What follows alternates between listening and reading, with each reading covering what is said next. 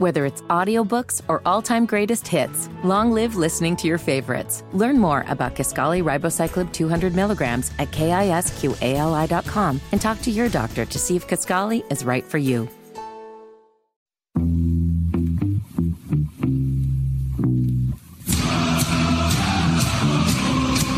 You're listening to the Hammer and Nigel Show.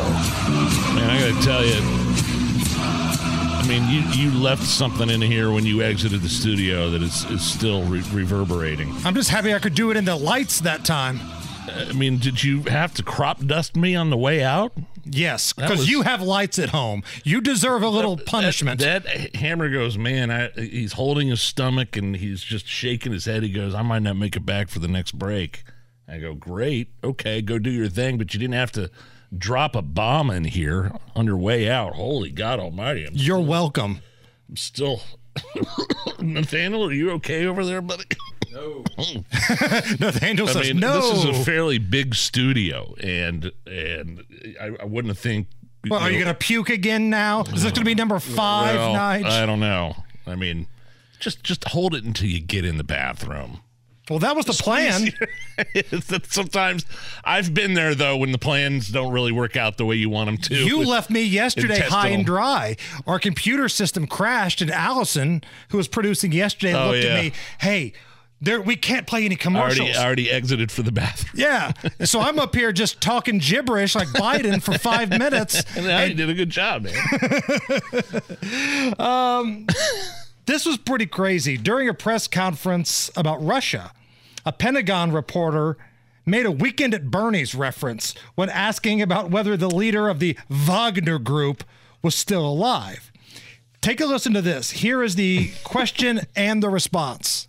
Does the DOD know for a fact that Prigozhin is still alive, or are we in a Weekend at Bernie's scenario right now? I'm sorry, Jeff. I don't get the reference. I'm kidding. Gen Xer here at the podium. Oh, I love it. Yeah. The guy at the podium said, I got your reference. I'm a Gen Xer. I've seen the movie. I was just watching it the other night. It was on one of the channels.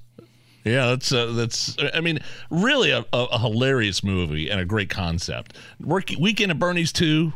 Not so much. Then it borders on corpse abuse. I mean, the first one probably does too, but at least it was funny. I mean, that first scene where he's dead and they've got him on the couch and he's leaning back and he's got his sunglasses on and there's a cig dangling from his lip. Yeah, and like the roving party from house to house there on the beach. Everybody comes in.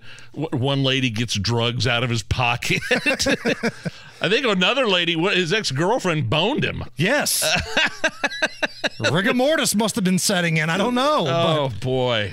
Now, that's a movie from my youth, for sure. Jonathan Silverman was in that. No relation, I don't think, to Sarah, by the way. Man, it's a bloodbath over at ESPN today. Have you seen all their firings? We've known for a while that firings were coming at ESPN, because they've been hemorrhaging money last couple of years. And today, a lot of the known on-air personalities will let go. ESPN has fired Jeff Van Gundy of the NBA, Max Kellerman, Suzy Kolber. I want to kiss you. Suzy Kolber, famous from having Joe Namath take a shot, Keyshawn Johnson, Steve Young, Matt Hasselbeck, Todd Mache, and Jalen Rose, all fired so far from ESPN today. I mean, a lot of those, they're going to have to get a brand new NFL analyst lineup for, I mean, all those names you mentioned. NBA too, Van Gundy and Jalen Rose both bounced out. Imagine Jalen Rose being bounced from ESPN because he thought he was going to be safe because he's turned super left. He's become very political, even though he's one of the dumbest guys alive. Which brings us to great moments in Jalen Rose history. This is when Jalen Rose was on air at ESPN and he really wanted to make a political statement. Here's the thing. The Black Lives Matter protest was actually taking place because Jacob Blake was shot and killed by police officers. Narrator.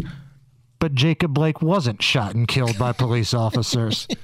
fact, I'm pretty sure he's still alive and got a settlement. He's very much alive. He's very much alive, but Jalen Rose says Black Lives Matter, the whole movement happened because police killed Jacob Blake.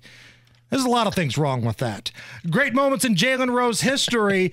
This is when he was on Celebrity Jeopardy, and it was like the SNL sketch, Celebrity Jeopardy. He did that poorly. He was negative when it went to Final Jeopardy, but because he's playing for charity dollars, they just gave him some money to play with. My favorite part of this is the host is looking for a state. You're going to hear this. Looking for a state. This New England state is known for chowder, old money, and being the home of TV's Gilmore Girls. Jalen. What is New England? No. New England's not a state, Jalen. It's not a state. It's like a region with compromising like 5 or 6 states, right? Right.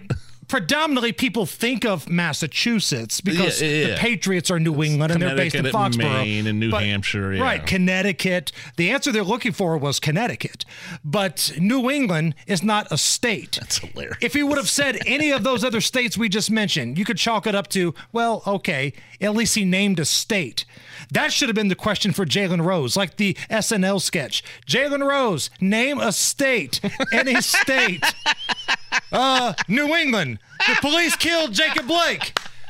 Shocking that this gentleman's no longer with ESPN. It's the Hammer and Nigel Show.